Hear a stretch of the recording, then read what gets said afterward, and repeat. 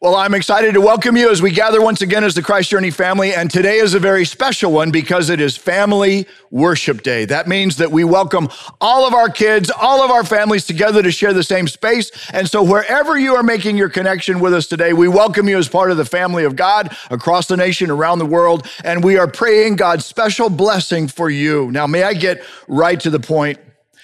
The issue we're tackling today is how can we keep our mistakes from ruining our lives? Now, this is part of a parent's job, kids, with our children. First, we try to help our children avoid mistakes that will come back to bite you later.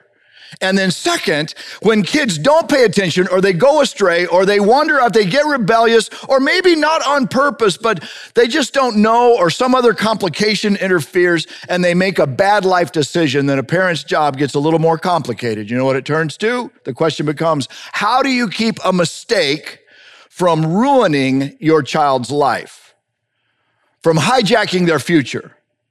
And this is what I think, something better than a parent making the decision for their child or their young person is to help their child or young person make their own decision in facing their mistake and then finding their way through it. Now, kids, if I were to ask you, where do grown-ups try to warn you of bad life decisions that could hurt you? Anything coming to mind? How about this?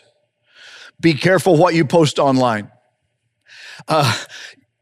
Images and words that you put online never go away. They can haunt you for the rest of your life. They're there forever. You ever heard that? How about this? Watch out for drugs and alcohol. Your friends may act like they're cool, but I'm telling you, they can kill you. There are drugs being sold right now on the streets of Miami that can kill you. Stay away from them, right? You've heard that?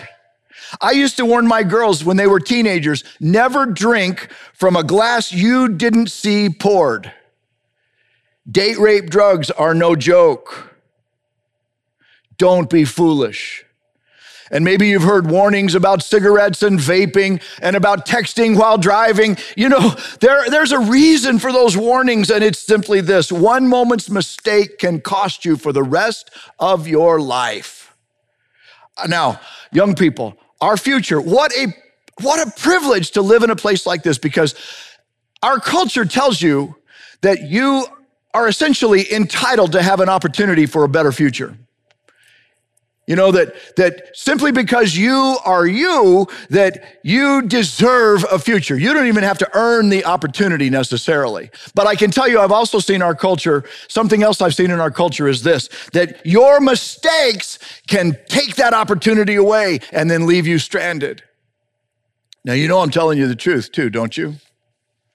And I bet some of you have already made a promise in your own head, in your own heart, something like this: in my life, I will never do fill in the blank. And I want to say, way to go, good for you.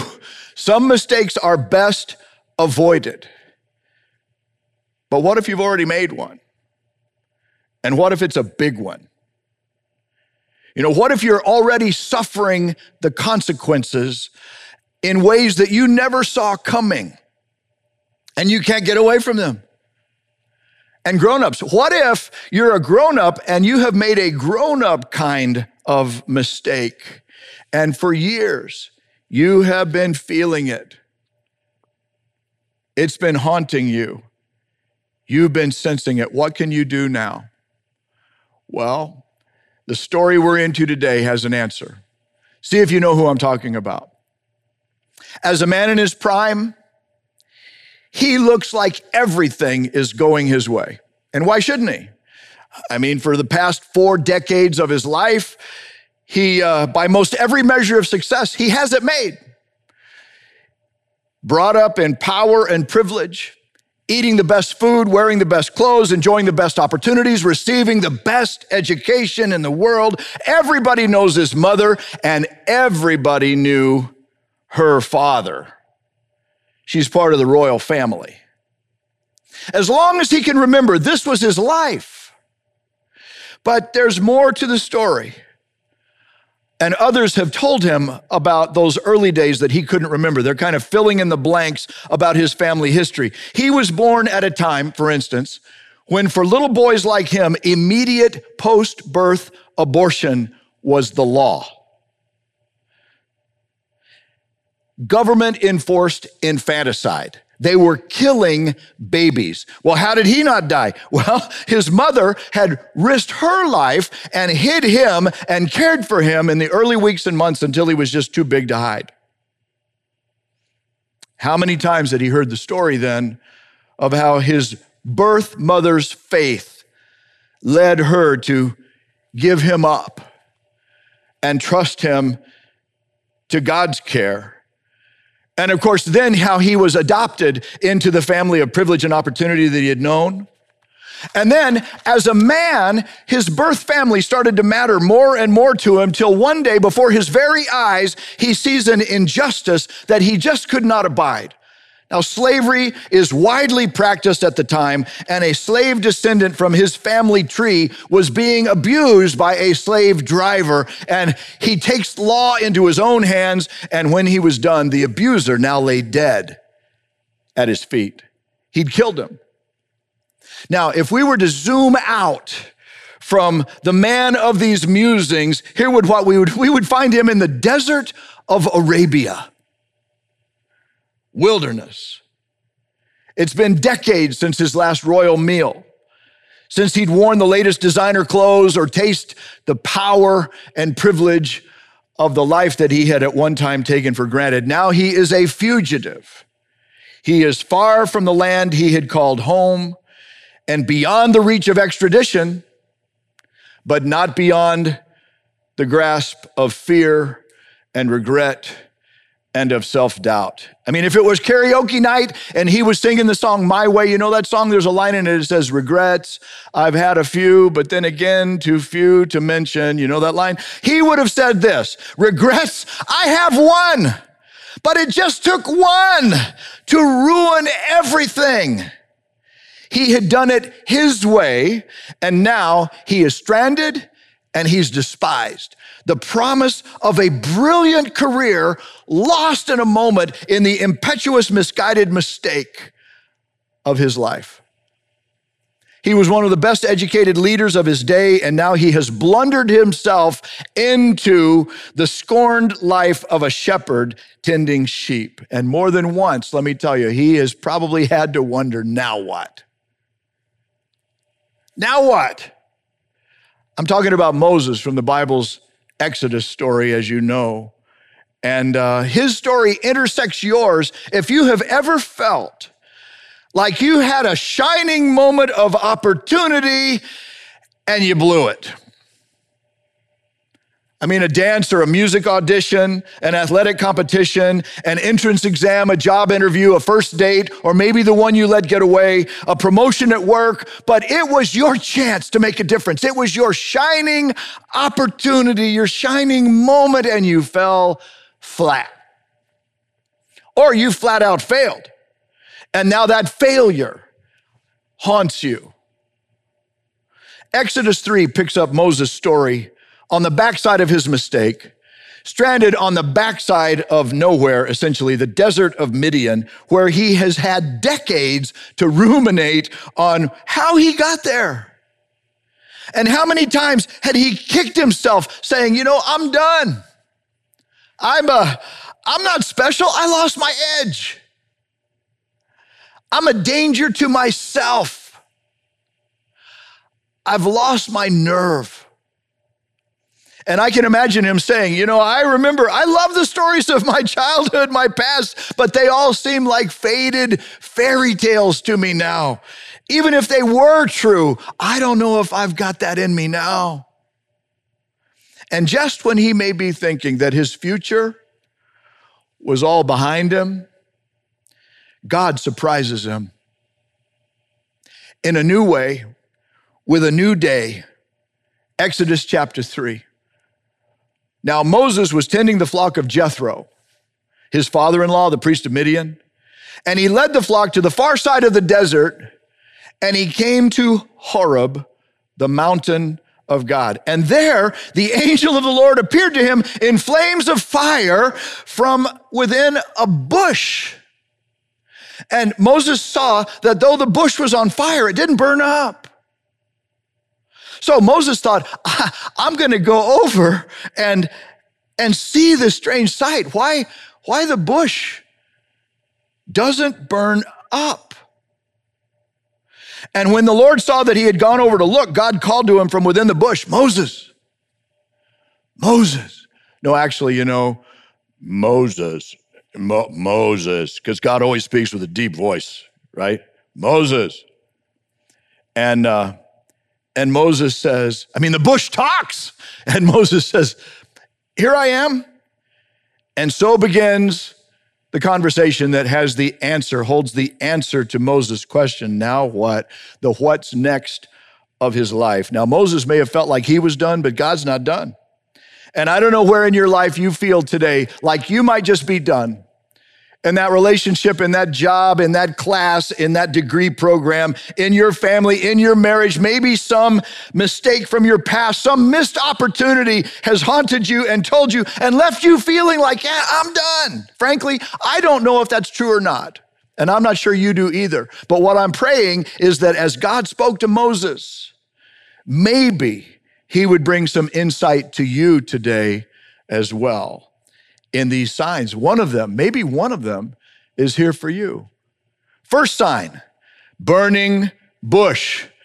It's on fire, but it doesn't burn up. What's it mean? Well, all of life, Moses had been treated and been told that he was special. The birth mother that nursed him believed he was special, told him he was. The Egyptian princess who drew him from the Nile, she thought he was special. And then all those years growing up in Pharaoh's palace, the culture all around him had to be telling him, you know what, you're special. But he doesn't feel so special. The brutal facts are simply this. Since his mistake,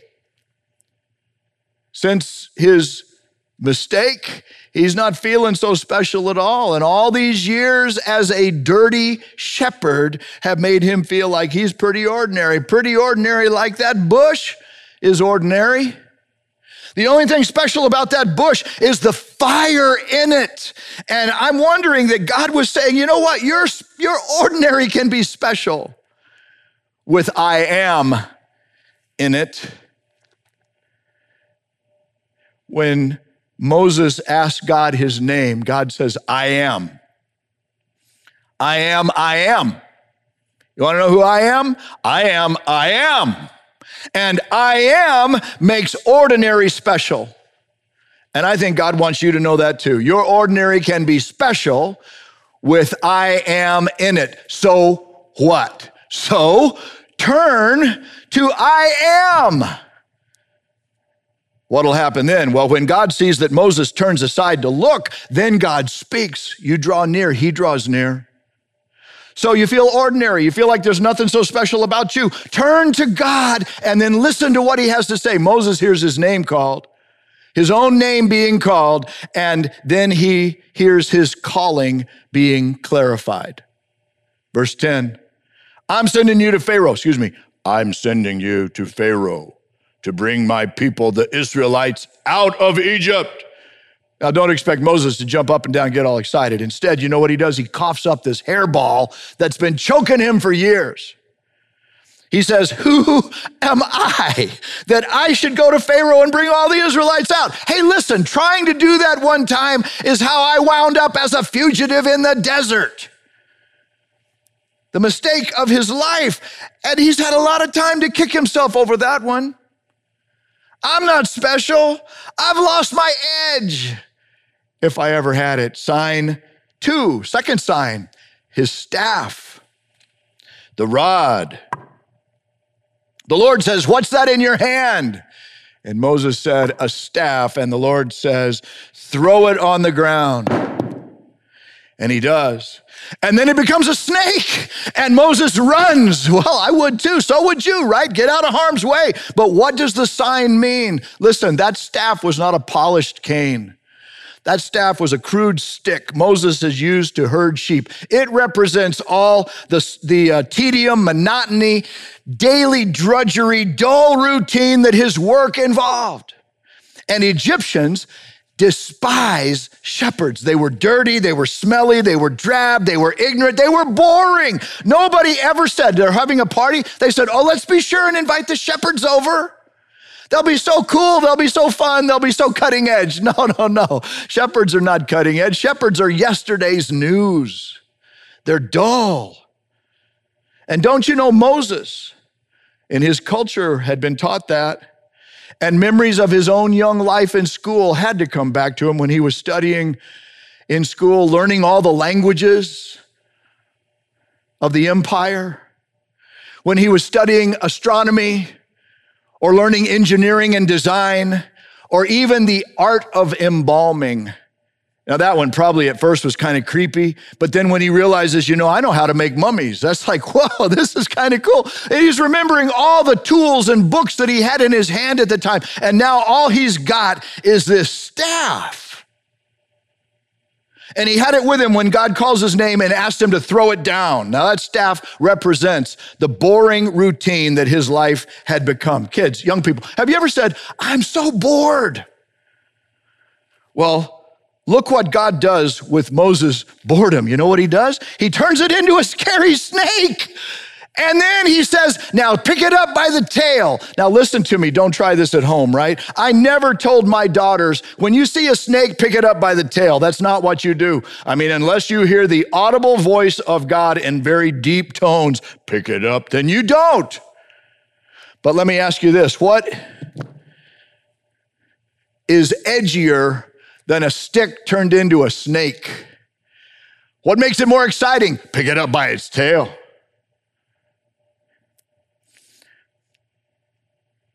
And when he does, it becomes a staff again. What's the message? How about this? Your boring can get exciting under I am's command. Your boring can get exciting under I am's command. So what? So obey I am's command. You feel like your life is dull or boring or routine or Christian. You feel like your Christianity's kind of gotten stagnant on you, that you've lost your edge. Then let me ask you this.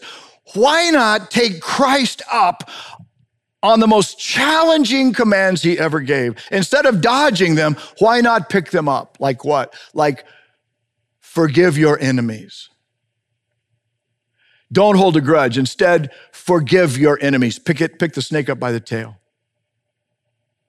Like love and pray for those who have hurt you. Pray for them by name. Pick the snake up by the tail. How about this? Help an unbeliever come to Christ. Share your story. Share the gospel. Use your words. Pick the snake up by the tail. Or how about this one? Give 10% of what God graces you to earn back to him in worship as a tithe. Pick the snake up by the tail. You know what? Your edge of excitement may be waiting for you right there. Third sign, hand. Verse 6, the Lord said, put your hand inside your cloak. Moses did, and when he pulled it out, it was leprous. Well, we got a nice leprous and diseased hand right here that's been prepared for us this day. Moses takes a look at that hand. You know what God tells him? He says, now put it back into your cloak. Ooh, I don't want to get that on me, right? Well, Moses does it, and when he takes his hand out, it's restored. It says it's like the rest of his flesh. What does that mean? Well, I think that Moses, thinking because of Moses' mistake, because of his rash past judgment, he had reason for self-doubt. He had reason to say, you know what? I'm a danger to myself. You ever said that? And I think God is agreeing. He's telling Moses, I know you've got stuff going on inside of you that's not healthy. I know you have internal issues. I can see them. But Your danger to yourself can find healing with I am. See that? So what? So stop hiding. Stop cloaking, right? You ever feel insecure? You ever feel like you're a danger to yourself? Do you ever feel like you're your own worst enemy? You just want to kick yourself, right? God is saying, I'm more dangerous than you are.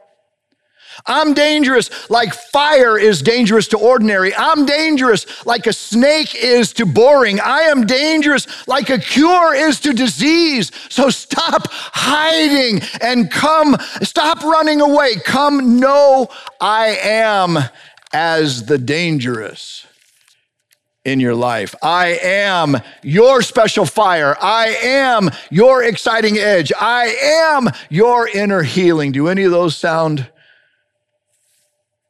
good to you? Fourth sign, brother.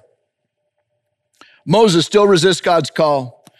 He says he can't speak so well. He says, I got a speech issue. We're not told if he stutters or if it's a lisp or if he can't get his thoughts into words so good, sometimes. And finally, he just blurts out, Lord, please just send someone else to do it. And now I am is angry, but he tells Moses, your brother Aaron, he's already on his way. In other words, I am saw this one coming. He's ahead of the curve.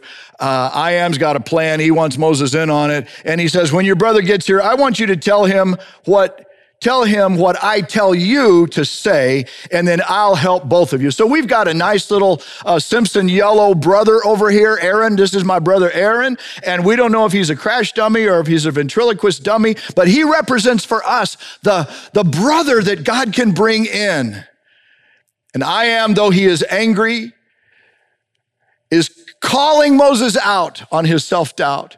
Moses had stewed in his self-doubt for so long that he'd lost his nerve.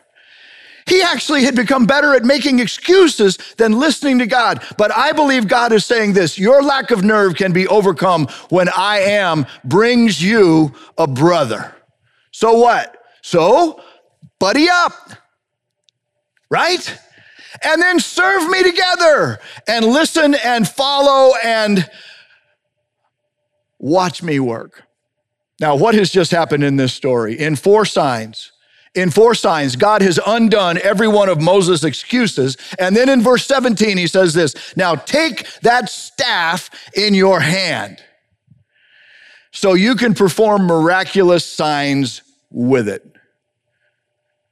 As God had taught Moses with visual aids, now also Moses would do the same to set people free. Have you been better at making excuses than listening to God? Have you ever said to yourself or to God, I'm nothing special? I've lost my edge. I'm a danger to myself. I've lost my nerve. No, send somebody else. I believe God wants me to tell you he's not done yet. And your time in the desert is meant to be a learning experience, a classroom from which you can feel and know, like Moses did, I am is with you and I am is enough. Jesus said something so very similar. After his ministry was completed, he was ascending to heaven and he was handing the job off to his followers. And he said this, now you go into all the world and make disciples of every nation and baptize them in the name of the Father, the Son, and the Spirit, and teach them to observe, to obey all that I've commanded you. And surely I am with you always to the very end of the age. Imagine your ordinary life knowing I am as your special fire burning within you. Imagine the boredom of your routine knowing and experiencing I am as your exciting edge. Imagine feeling the healing of I am in your heart and in your hands as God's future meets your past and a new thing begins. Imagine I am using you and a buddy to change your world and help set some people free. Can you see it? Could it happen? Well, let's find out as we pray. What is I am calling you to today?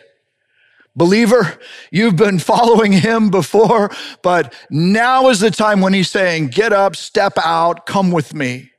What is that? Where is he calling you to? Would you ask him? And then would you say, Lord, I hear you. And I am here to follow you.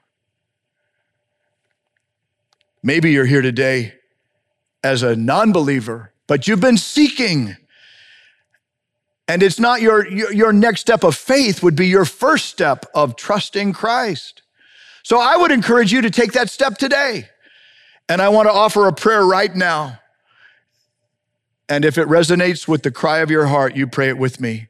Lord Jesus, thank you for the way your word speaks truth to my soul and my spirit, to the desert places in me, and how you have more for me. I'm opening my ears to listen, and I'm opening my heart to receive you. I open my life and receive you as my Savior right now. Forgive my sins. Come into my life, fill me with your Spirit, and now lead me as I seek to follow your way. Now, our head's still bowed, but if you prayed that prayer with me and would let me ask God's blessing upon you right now, I want you simply to raise your hand wherever you're seated. Online, you can click that orange banner, Kindle Campus. Lift your hands. We're praying as well.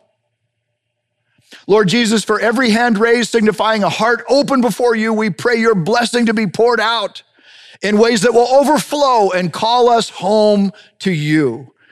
And we celebrate that in Jesus' name. Amen.